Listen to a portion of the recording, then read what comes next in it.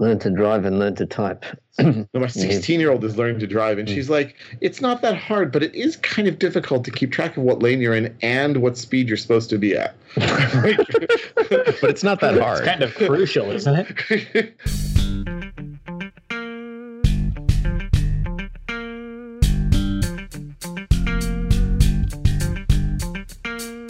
This episode is sponsored by Hired.com.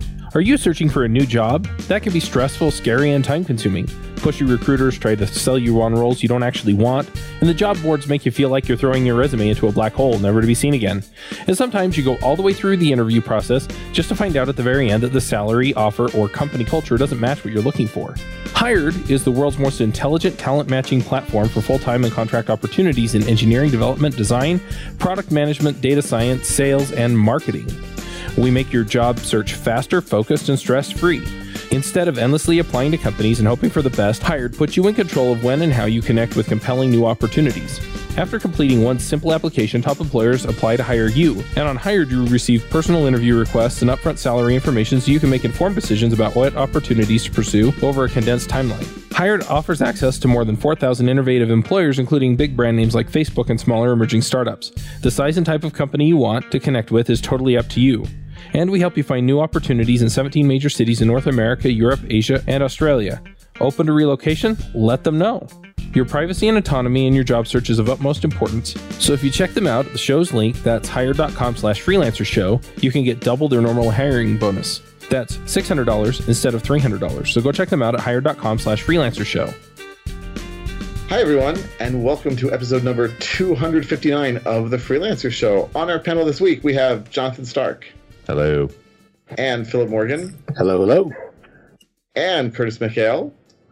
Hello. And I'm Reuven Lerner. And this week we have a special guest all the way from Sydney, Australia, as I'm sure you can hear now as we podcast. We have Anthony English. Hello. Welcome, Anthony.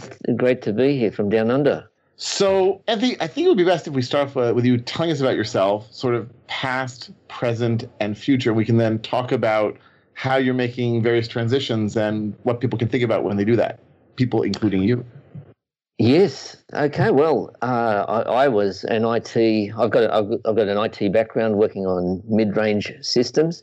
I won't get any more technical than that, except to say that if you think of the mainframe systems in computer systems in big banks, the next level down.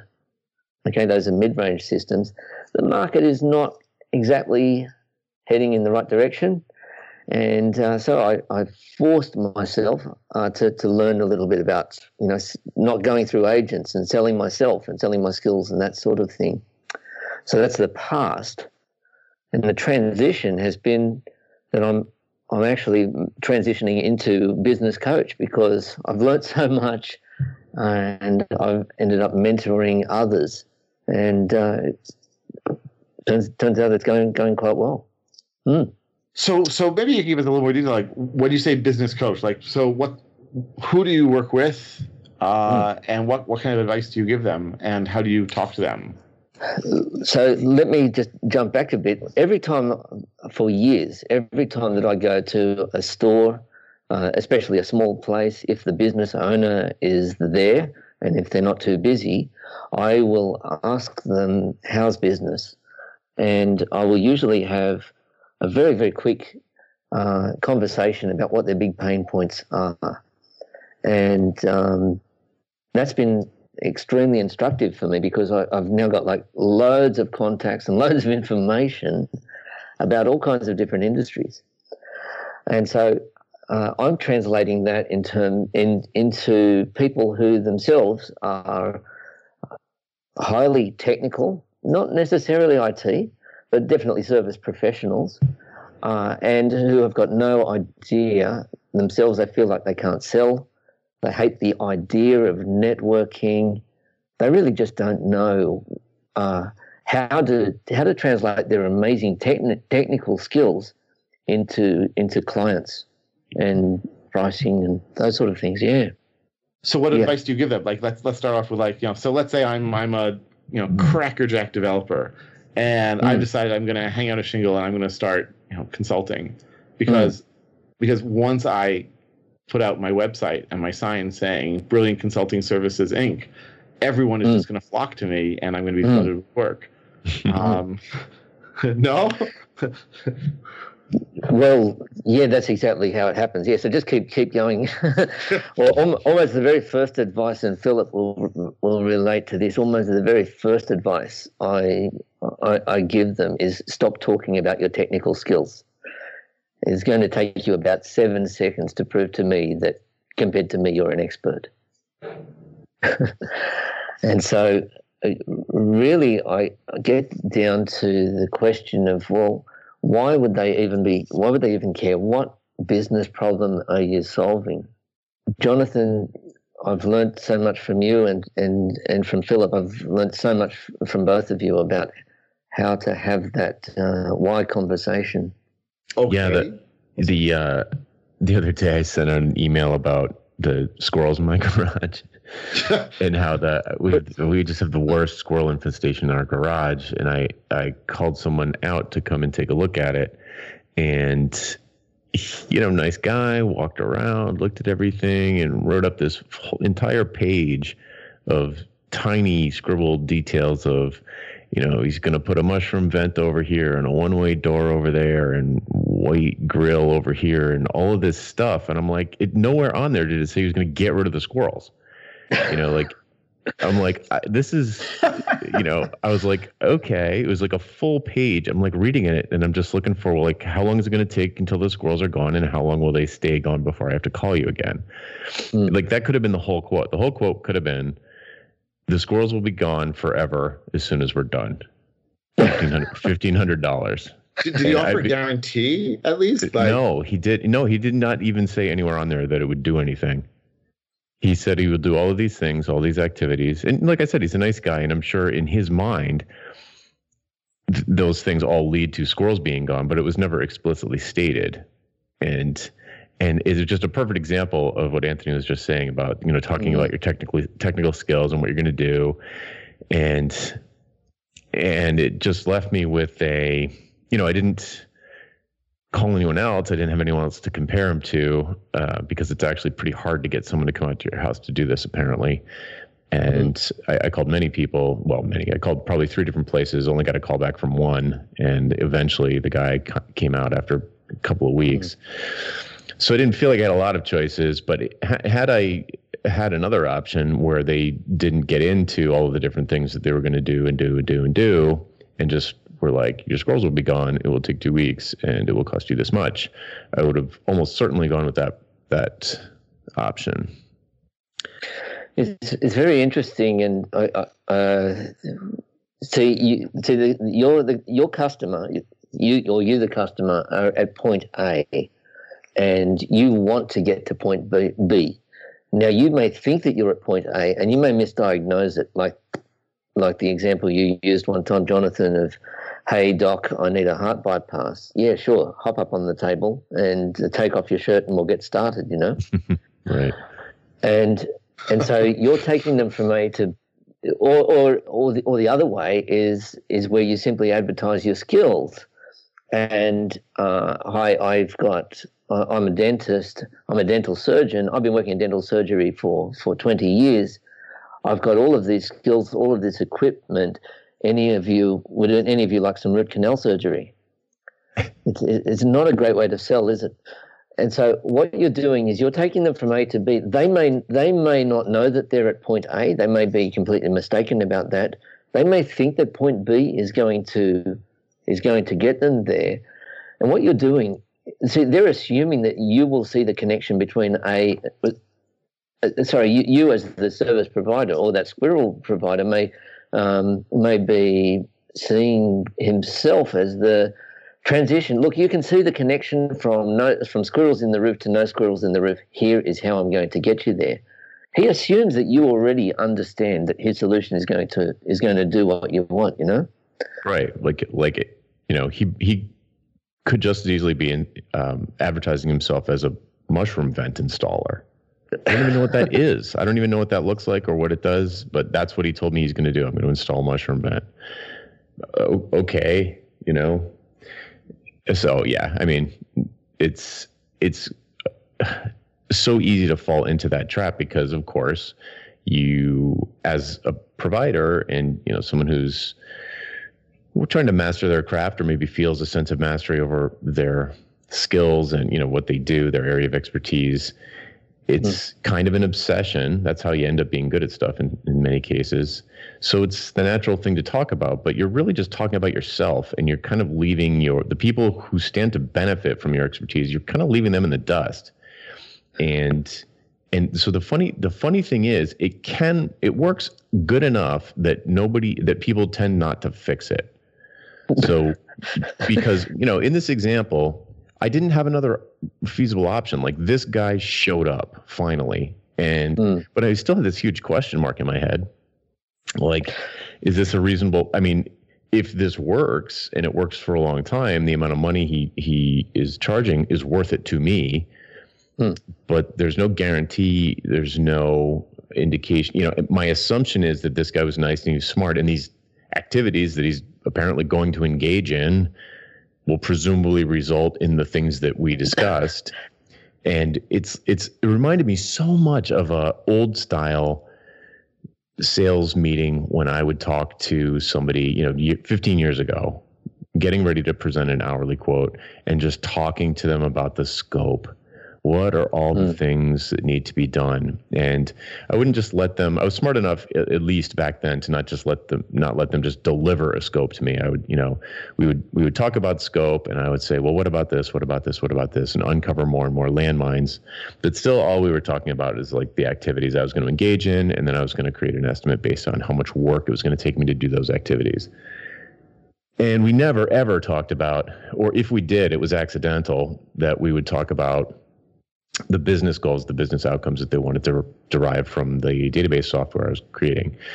I suppose it was usually mentioned casually, and since I was working in FileMaker, which was work group software, it was generally always that they wanted to streamline their process. So it was kind of like the goal was sort of obvious and implicit, but man, it was just really a coincidence when anything actually worked, more than anything. We have a problem in Australia. It's not squirrels, but possums. You know what possums are, don't you? Sure. Yeah. Okay. So we have Giant possums in the roof. Yeah, it's sort of cute. Unlike giant rats, we also have problems with rats. But this is very interesting. Philip, you may like to comment here. So we have a possums fellow who comes in and does exactly the same service, but his website says sleep tight, like you're going to sleep peacefully, because that's the problem. Is that my problem isn't possums in the roof. My problem is that something is making a noise that's stopping me from sleeping. Yeah, exactly. That's great. He's never read the positioning manual, Philip. I don't know. Give me his name and I'll look him up. I'm kidding, but so yeah, it sounds like he gets it. He gets that. At least for some segment of the market, they're looking for an outcome, not a set of inputs. And I was, when I spoke to him, I asked the same dumb questions that probably everybody asks, and then he was able to relieve me very quickly. I realized, wow, this guy really understands. Because he warned about, look, if you do it this way, if people try and poison rats and poison possums, here is how it works, and here is why that's a really bad thing for the world, And I, within like 1 minute, I thought, this guy, I am never going to go to anybody else. Yeah, and so it was. He just understood it. And he understood that my problem was sleep. It was not possums. And he was saying, look, if I could wave a magic wand, you will be able to sleep. I said, well, yeah, except for the freelancers show waking me up in the middle of the night, because it's 3:30 in the morning here.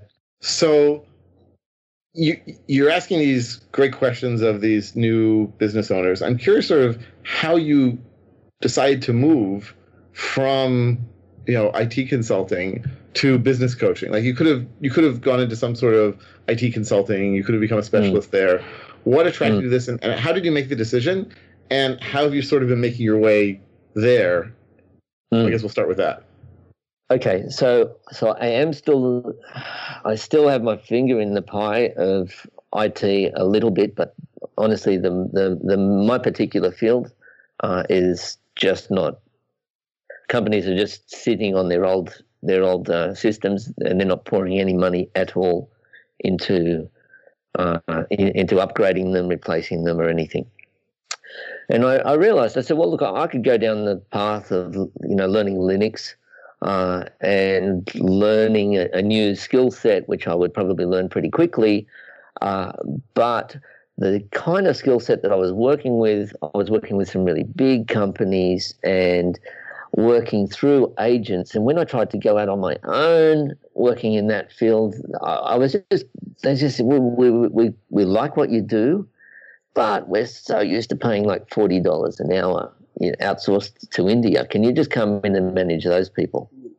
I said, yeah, well, not really. And then they said, well, what about, and I thought if I learned that other skill set that already so many other people have got, and then I read a comment from Jonathan on Twitter, one of those tweets that really twists the knife, where it says like coding is the least valuable part of your entire existence or something. And I thought, yeah, this is not this is not the way to go. The other thing was that in terms of speaking to business owners, I was, and those business owners could really be in lots of different fields, in retail or in all kinds of areas. So there's definitely no vertical there. But in speaking to them, I was able to find out their frustrations extremely quickly. And so I thought, well, if I can do that for them, I can do that for service professionals. And in doing that for service professionals, I can teach them how to have that conversation with their clients, because I explained to them. Mm-hmm. Anthony, I wonder if we could circle back to the sort of dying market thing, because I've got some questions there before we move on to the New Horizons. So you sort of implicitly, maybe explicitly, have a made in Australia label on you, right? You're local to those clients. Yes. Was that ever an advantage? It sounds like that became not enough of an advantage to compensate for the lower rate that was coming from overseas competition. How did that work? How did you see that change over time? Great question.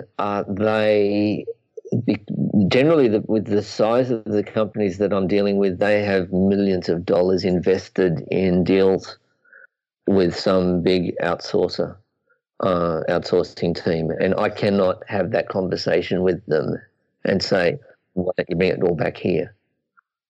They're extremely frustrated, but they know that it's not working, but they can't change, yeah.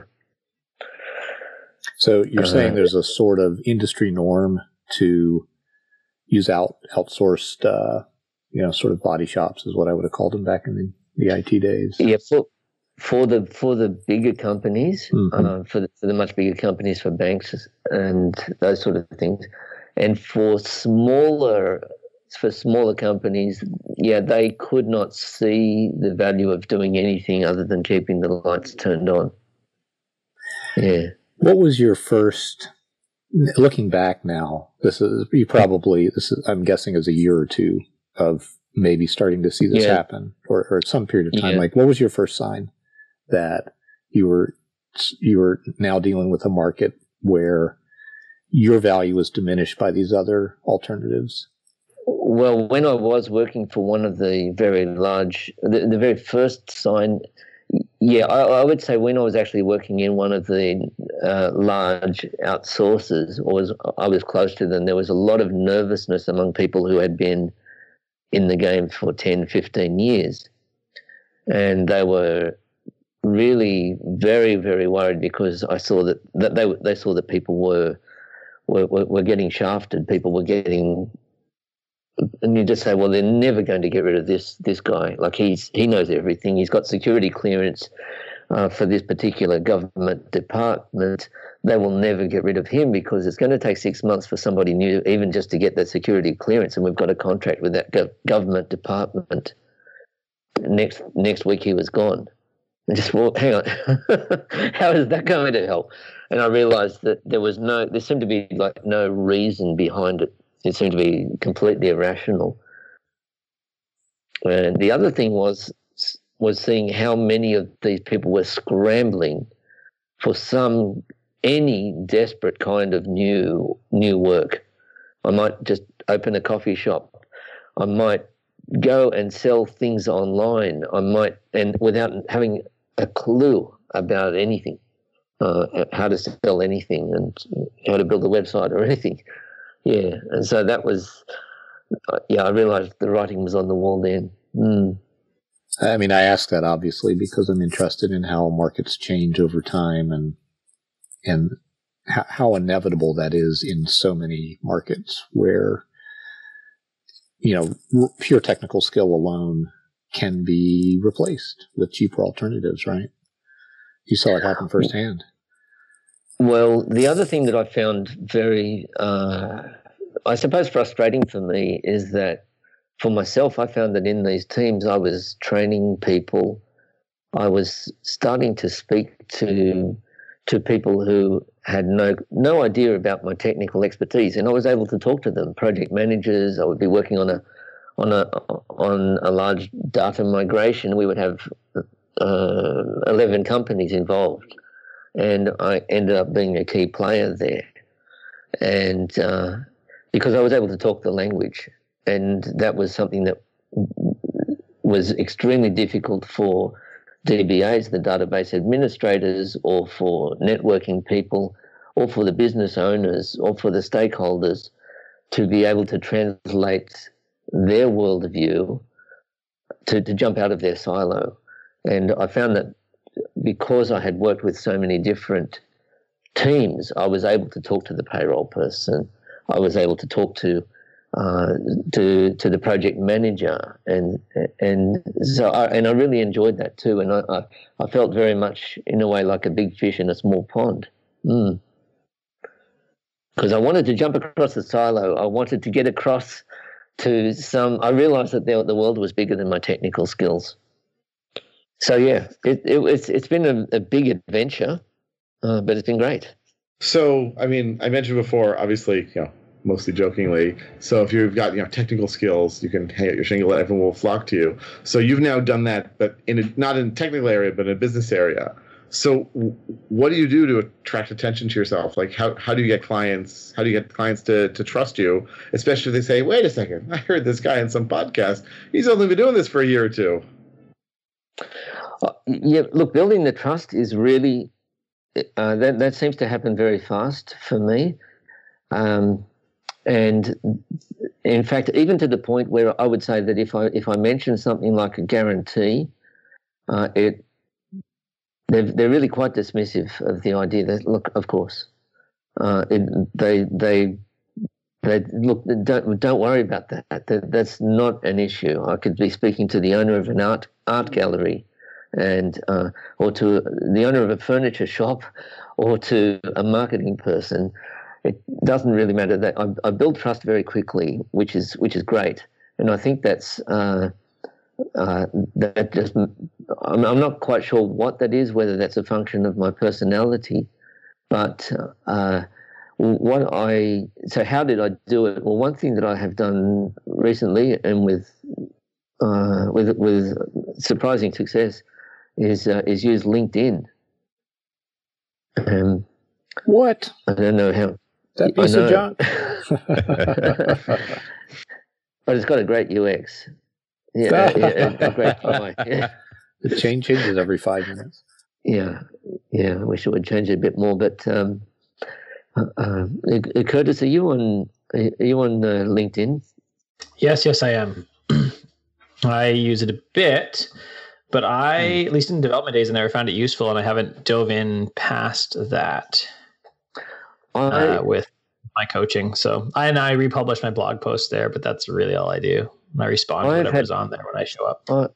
I have tried YouTube videos. I made a video with my 11-year-old daughter a couple of weeks ago, and I shared that on Facebook, and it went viral. I mean, it got 600 views, which for me is viral. And the video was simply about teaching her. She pretended to be a florist, and I came into the florist, and I said, "Hi, I'd like to buy some flowers for my wife." And she said, "Well," she started with, "Well, how much did you want to spend?" And I said, well, nothing, if possible. Could you give them to me for free? And then she said, okay, let's try that again. And so I'm training her and so I'm showing off my, coaching skills. So then I come in again. I said, okay, hi, I'd like to buy some flowers. And she said, oh, great. Have you budgeted at least $50 for this? And then there was an upsell of the next version, the next amount of flowers, an extra $20. And then the third time I come in, I come in and she says, "Oh, you're buying flowers for your wife? What? It's not an anniversary. It's not a birthday. Oh, wow! Just for nothing at all. Wow! You're really going to get the brownie points for that." And then, you have to take her to a lovely restaurant, and we'll have to get a violinist in. And, of course, you want to get some wonderful flowers for her. I said, well, yeah, I do. Well, she sounds really special. And she said, well, great. That sounds really wonderful. And she says, well, okay. So, look, that will be $220. And I'm happy to pay it. And so what I was doing, so this is a roundabout way of explaining my strategy here, is I'm showcasing my how I can actually talk even to an 11-year-old and train her up in selling. Look, if she can do it, you can, even though you're a developer. So what I've done on LinkedIn has been changing my summary profile, and particularly the headline, because most people use LinkedIn like it's an online CV. It's like they're applying for a job in the 1990s. And I thought, well, what if we do it differently? What if we make it client-focused, almost like a sales page? So instead of saying, here are our skills, and here are the specialties at the end of LinkedIn, my LinkedIn profile, and it reads like keyword stuffing of all of the different kinds of technologies you've worked on. What if we did it differently? What if we put in a new headline? Nothing else, just the headline. And that alone got me leads literally overnight. It was unbelievable. What was your old headline and what was your new one? So my old headline was probably the IT specialist in my particular field. That high-end or highly experienced IT specialist in my particular field. And the new one, I simply started off with business coach. Business coach is similar to what you do in the positioning manual. I'm going to get you better leads, and that was. I tried to narrow it down to service professionals. Somehow, that service professionals seem to be attracted anyway. To me, whether that's because they're seeing me on LinkedIn, but I didn't even need to narrow it down. And all of a sudden, I'm getting people saying, we need to talk. And it's been really interesting. And the other thing that I've done is some content marketing on LinkedIn. Share with me, everyone, give me a social media 101 in like 3 seconds. What's the most important thing that you do on social media to attract attention? What would you say? Be contrarian. Contrarian? Rant about hourly billing, right? Mm-hmm. No one would ever do that. I say that's what I do. I don't know if it really works. I don't know how many people. My followers continue to go up. I don't really have any actual data that says that somebody who saw me on Twitter ended up buying a book or anything like that. It's been my experience that conversions from Twitter, LinkedIn, Facebook, whatever, are pretty low. I mean, I use social media. I use my blog basically to just sort of demonstrate technical expertise and draw people in to get on my mailing list, where hopefully I'll demonstrate more expertise, and hopefully they'll then buy my books and other services. Yeah, but you're selling to a technical audience because you're doing training, right? Right, exactly. So, I mean, well, you could argue, although I won't do it very effectively, you could argue that I'm selling to the business people in those businesses, like the training managers who need like more convincing, perhaps. Like, I think it might be, and this is maybe a stretch, that if a technical person says, hey, this Reuven guy like should do a course, then the training manager, if they don't know who I am, might say, well, show me their website. If they see I have lots of posts on, say, Python, they might say, okay, well, we can give it a shot. But at the end of the day, I don't think that happens nearly as often as someone technical just saying, yeah, we'll give them a call. Right. Well, on social media, I've had it drilled into me, as in my DNA. You must share images and be engaging and put your personality there and so on. However, LinkedIn, I actually did an A/B test. I put in some articles with some great headlines and with some images and ticking all of the right boxes. And they had extremely low reach. There was like 30 people would click on the link. And these were articles on how to get a testimonial or things that I thought would be really, really valuable. And then I put some posts in. So for those who are not familiar with LinkedIn, you put posts, simply just an update, a status update. And that status update can include images and links and videos, including videos of me with my 11-year-old daughter. And then I put in some text-only posts. So it's like 5 paragraphs. And they seriously outperformed anything in terms of the number of views. I put in a text-only post, and I had like 9,000 views. Wow. now, when you say a post, when you say a post, like, this is not because on my blog, I'll then have it sort of connect to LinkedIn, and have it then mentioned. But you're saying something different, right? You're not saying post from somewhere. You're saying like natively inside of LinkedIn. Correct. No links at all. Not. I mean, I haven't done a really thorough A/B test, but I created a spreadsheet. I said, look, guys, I've written these what I thought were great articles with wonderful, valuable content, and hardly anybody got to see them. Now I've put in these fairly, well, no, I wouldn't say uninteresting posts, but simply something. Well, I put in one that had a very emotional lead. It said, the biggest mistake I ever made with my writing was not to listen to my parents when I was a child, because they told me, don't talk to strangers. And that's exactly what I've been doing. I've been writing to strangers. I've been writing anonymously, no positioning. I've been talking just to the whole world, talking to nobody. And so, anyway, that's the gist of my post, is simply saying, look, when you're talking to somebody, when you're writing for somebody, write to one particular person about their specific problem. Expensiveproblem.com. And then that got shared. And yeah, it was just amazing. I was just, this text-only post that's got no bolds, no headings, no images, nothing, and then within a few hours, I had people contacting me saying, somebody like is the head of the real estate association contacting me. I've got nothing to do with real estate, contacting me, asking me, can we connect? And then taking the next step has been really, really fascinating as well. Because the next step is not, hey, do you want to buy?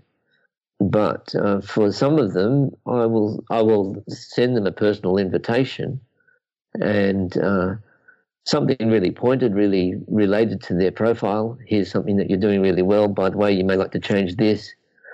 And what I've been doing also is offering them. I say, look, why don't we both create a little webinar or a little podcast, not a whole podcast show, but why don't we go and create some content? I'll do an interview with you, and you can share it with your audience and I can share it with mine. And the response has been great. Isn't it funny to compare that to any whatever marketing you tried to engage in the sort of enterprise IT space, where for 5 years you wouldn't get one person contacting you, or then all of a sudden you tap into something that connects with people and they're immediately knocking on your door. Yeah, I think it's called positioning. It's shocking. Yeah.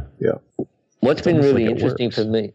Well, what's been interesting for me is that the number of views is in a way. I mean, I'm just scrolling past on their timeline with those number of views, but these posts that are getting so many views, they take 2 minutes to write, whereas an article takes a long time to think about. But you think, okay, well, so what? I've scrolled past so many people's timeline. Who cares? But then I find the number of people who view my profile. They need to click on my profile with the nice summary, with the headline, which isn't a job description. And like week on week, every day on LinkedIn, you get a message saying, well, you can look up how many people have looked on your profile since last week. And my numbers are up like 50%, 71%, that sort of thing. So a larger number of people are looking at my profile every week. Mm. And does additional profile views really seem to lead to more leads and or more business? More leads, definitely. More business. I'm just too early in the process, but I am finding people who have just gone out on their own. They've been working as part of an agency or something, and they say, look, I've just opened my own franchise as a VA. So the virtual assistant franchise, or they're in marketing, and they will have a conversation. I will share with them something valuable, and they'll just say, like, this is just amazing, this is great. And I say, okay, I've actually stolen this from Jonathan or from Philip Morgan, but don't tell anybody, Yeah. So what you do, Reuven, is that you immediately build that relationship, and you have had a one-on-one conversation with somebody who is a decision maker, sometimes in quite large businesses. And you've just got their attention immediately, and even their gratitude. So that's what I would consider a lead. Now, when they contact you, are they saying, wow, that was really like an interesting thing you said, or are they just doing the standard LinkedIn? Okay. So it's not just, hey, I'd like to connect. It's they're truly reacting to what you wrote. Well, both things, but I make a point that if somebody, here's been my strategy here on LinkedIn. So once again, for those who aren't familiar, you have your first degree connections. And so those are people who you have mutually agreed to be similar to like a Facebook friend. But now if you are a first degree connection of mine and you happen to have liked one of my posts, then your own connections who may not be connections with me, so they're second degree, if you like, they will see that you have liked this post. And now what happens is if somebody from a second degree connection then likes my post or even comments on it, that's almost like, that's like a hot lead, because I will then reach out to them. I will send them a very, very short invitation to connect directly with me. I say, thank you very much for your comment. I see that you're working in the UK. I see that you're working in this or that. Hey, I know somebody who works in that, or I really like what you've done on your profile here. You may like to change this one thing. Why don't you put in a LinkedIn banner to show, if you're a speaker, why don't you put in a LinkedIn banner of you on stage? Something like that. Something really, really small that's extremely easy for them to implement. And they will almost always get back to me within a few minutes and thank me. And they've seen the value, you see. I'm curious, Anthony, about what kind of people use LinkedIn. I know that sounds terrible the way I phrased it, but there's, I think there is a group of people who really just hate that piece of software, and maybe they sort of begrudgingly use it. So have you noticed who uses it? What do they like? It sounds like a loaded question, Philip. Well, it's not meant to be. It's just, I mean, really, it does come from curiosity, and it's not like, I have some. It's not a trick question, but also I do get the sense that it's a kind of polarizing piece of software. So I'm curious if you've seen any patterns. Yeah. Well, I think a lot of us have a hate relationship with it, right? And so I would find that a very large number of people are just never check their LinkedIn. They happen to be on LinkedIn, but they never, they just never use it. But what really amazes me is that people, I will run into people who I haven't seen so definitely service professionals. Like if you're a possum removalist, I wouldn't recommend going on LinkedIn to share your expertise.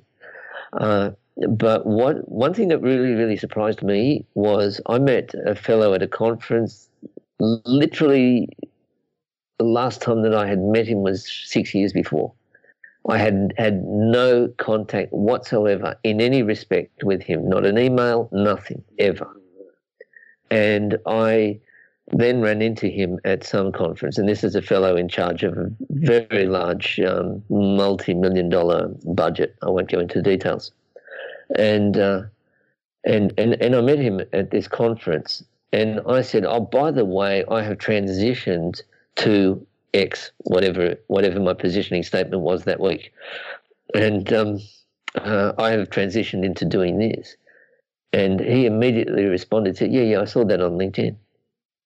I thought, goodness, how did he even notice on one of his hundreds or thousands of contacts? It's so easy to shine on LinkedIn. I was amazed. That's interesting. I mean, it superficially has the appearance of being a very crowded, noisy thing, like most social media tends to be. But you're saying that just a little bit of effort, you can stand out from that noise. You would be amazed at how small the effort is, Philip. It's well, I know a fellow who changed the headline, nothing else in his entire. He does websites for consultants, and he changed his headline in his LinkedIn profile. He didn't change a single other thing, and that itself just started getting him leads. Nice. It's really easy to shine as long as you stop thinking of it as a CV, as an online CV. Cool. Yes. Well, you're all going to get notifications. I updated my profile after this. Maybe a little bit during this as we talked, but. So you can. Well, one of the things that is, I suppose, it's really positioning on steroids is that you make sure that when you do either do an update or even comment on other people's posts, I would, for example, I would never comment on somebody may be making a political statement, which I may agree with completely or I may disagree with violently. I would never even comment on it. It's just not relevant to my audience. And I tend to be hyper-focused now on what it is that I'm posting about. Everything is somehow going to relate back to getting better leads for your service business, and something that somebody who is running their own business is going to say, well, that is something that I can implement straight away. That is something useful for me. And LinkedIn has got some extremely annoying updates. It tells you, congratulations, Curtis McHale has been in this new job for 4 years. Congratulate him on his anniversary. Well, it's not actually the anniversary of Curtis's job. It's the anniversary of when he updated his LinkedIn profile. And, of course, we all have celebrations on 4 years in our job, don't we, these days? I mean, we do. I found it neat once as I was working one day and someone messaged me and was like, "Hey, Curtis, you've been running your business for 10 years today." And I was like, "Oh, so I have." at least 10 years since I've updated LinkedIn, which is still, like, I couldn't tell you the exact name, but I was like, wow, it has been 10 years. That's crazy. That's like the one time. The rest of them, you're right. I don't care. If you're personally invested in your business, then that's great. Or if you're a full-timer and that means something to you, but these days, I mean, all of us are trying to make a 1K on the side, aren't we? How many people, like if you asked me 3 or 4 years ago, I went through agencies when I went into out of IT, out of a full-time job, and I went to work through agencies because I was too scared to run my own business.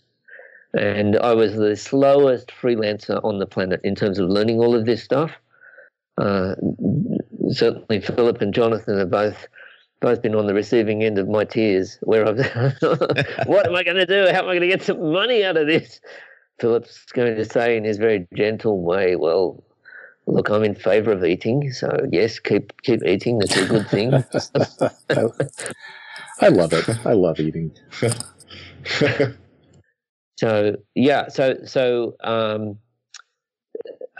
I realize that there are so many people who have got very deep insecurities around whether you call it imposter syndrome or they just don't know how to charge, they don't know how to find new clients. They're quite scared. They know, and so they fall back. Their fallback position is, well, what do I know really well? I know my technical expertise. Let me talk about that. I know how to get squirrels out of the roof, so let me talk about that. Not get them out of the roof. I know how to put in a mushroom. What's the thing, Jonathan? Mushroom vent. Yeah. Mushroom vent, yeah. I know how to put in mushroom vents, so let me talk about that. And so what I'm doing is showing them, well, I can take you out of that. You still hold on to your technical expertise. You're not going to lose any of that, and you won't even be able to hide it anyway. You don't need to keep talking about that. Talk about the client. Talk about the client's problem. Here is how to have a conversation about that.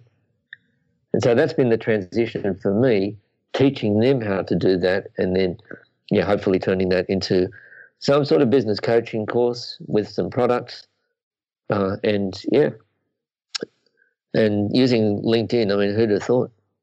But I never wanted to start a business. I was very, very frightened of the whole idea. And now, I'm in my 50s, and I have a very, very young family. We have 7 children, so I'm highly motivated to make this thing work. And so are they, because they're in favor of eating as well. Are they your sort of back office team? You got the kids there going out and commenting on people's LinkedIn profiles. It was interesting because I drive them crazy when I'm driving down the streets of Sydney, and I'll say, "Look at that shop. Well, what do you think? Is it expensive? Is it like, what do you think of that shop?" And I said, "Dad, do we have to talk about the signs?" But they can see that the positioning is wrong. Is that a shop will say, well, something like, well, best quality and at the cheapest prices, and they can see that there's a problem there. But when I did a series of videos with my 11-year-old daughter. One of my colleagues in the US said, "Mr. English needs to talk less. Let the little girl do." Let her on camera. So even if their daddy dies in poverty, I'm sure that they're all going to be very, very strong in business if they decide to go down that path. Well, glad to know there's some compensation. On that uplifting note. Anthony, any other comments, suggestions you might have before we wrap up and start on picks? Yes. The one thing that I would say is worry a little bit less or a whole lot less about tactics and lead magnets and learn to understand the client and learn to sell, because that's the one weak point especially for those of a technical audience. It's the one Achilles heel, and it's actually a lot of fun learning how to understand and talk the language of the client themselves. Yeah. Okay, very good. Let's get into some picks. Jonathan, do you have anything for us this week? Obviously, I have to pick the mushroom vent because it clearly. Well, since we were just talking about LinkedIn and the possibilities that exist there, I am going to recommend a post that I got from Jake Jorgevin. Am I saying that right? Jorgevin? And he published a post with the questionable title, "One Simple Trick to Generate More Leads on LinkedIn." And it's half of what you said, and then it has a sort of questionable half to it of using a robot to ping. Yes. You see that. Have you seen this? That's the fifth. You're the fifth person this week to tell me about this one. About this post. Because it seems so clever it's almost spammy. It's almost spammy, but it walks the line.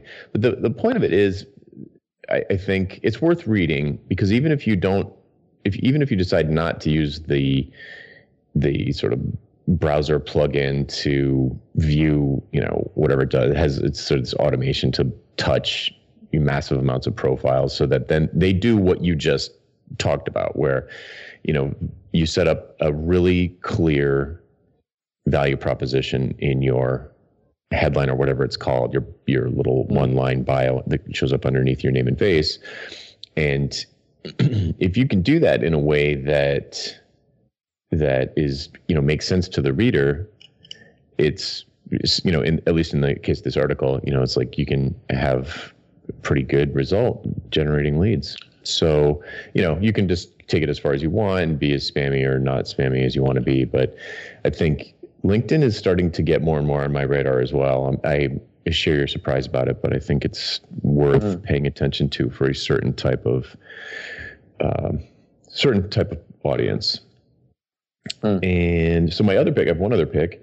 I got one of the new 10-inch iPad Pros with Apple Pencil and AirPods, I went all the way into the walled garden, way to the end of the cul-de-sac, and got all of the Apple, like the vision of the future that Apple is trying to put on us. I'm fully bought into it. I'm going to give it a shot and try and leave my laptop behind, see if I can exist just with this iPad, with the possible exception of recording podcasts like this.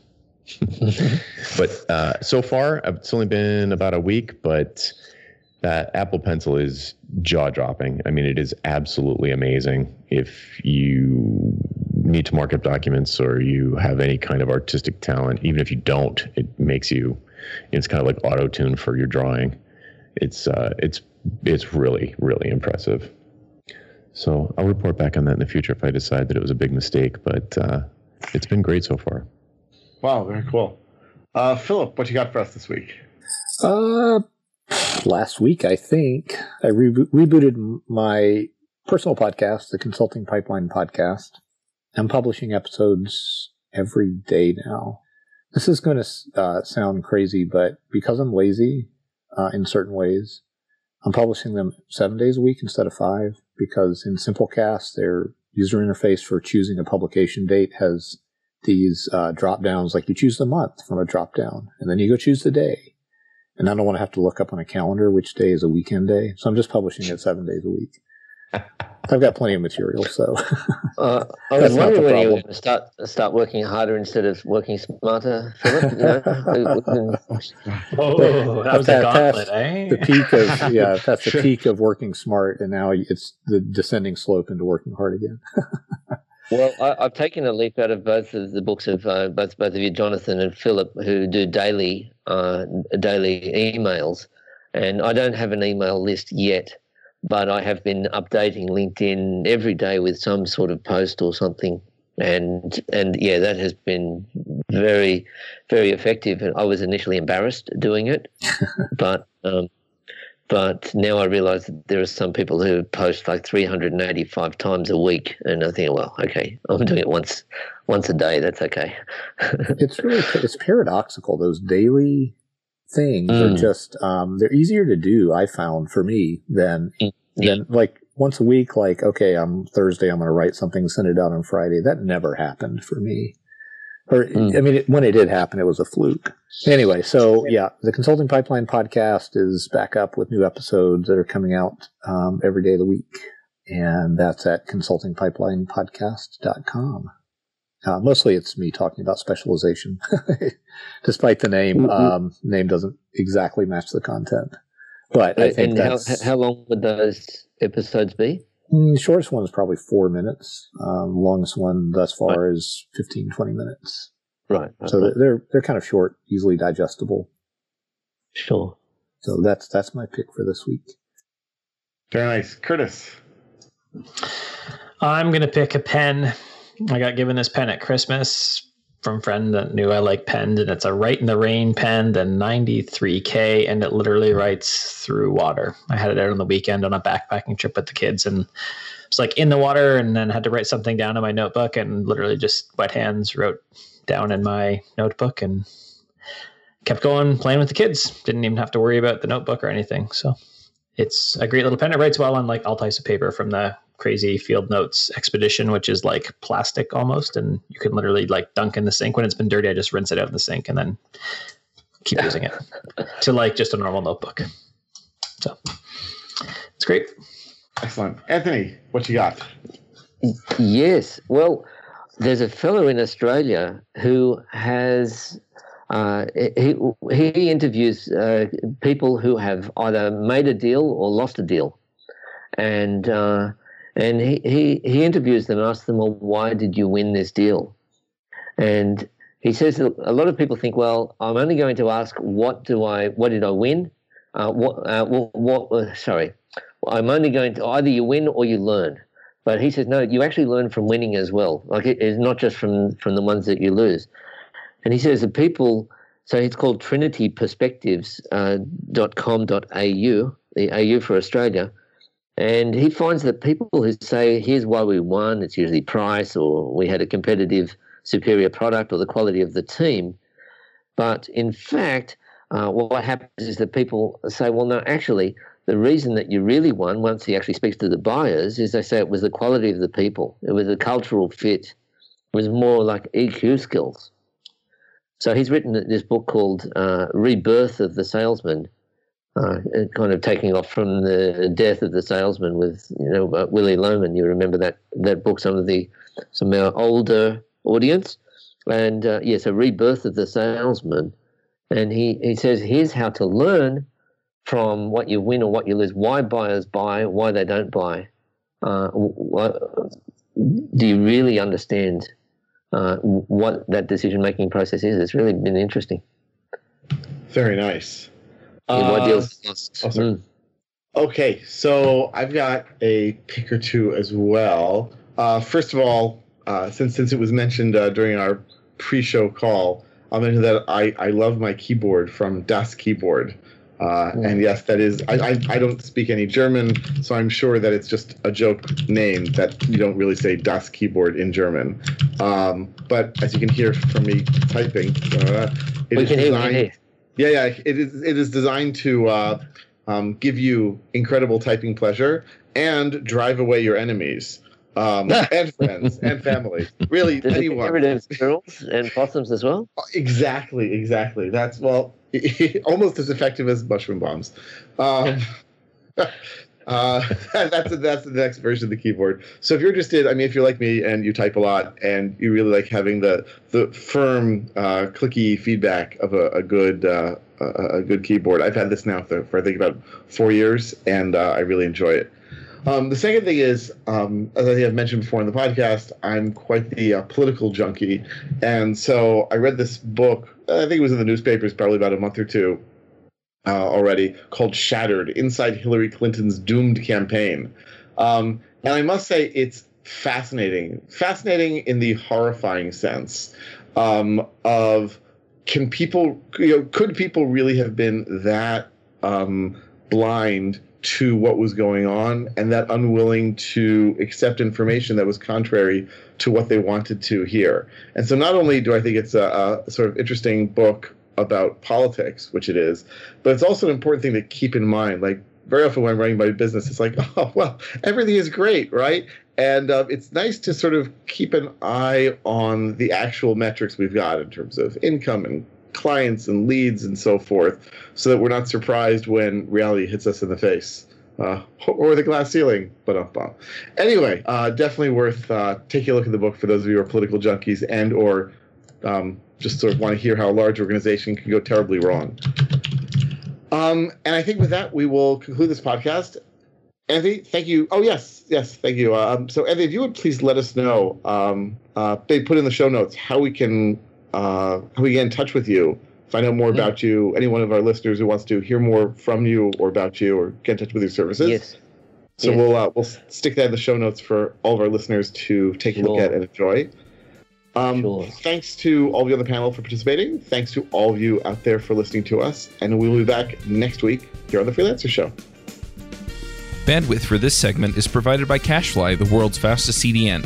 Deliver your content fast with CacheFly. Visit CacheFly.com to learn more.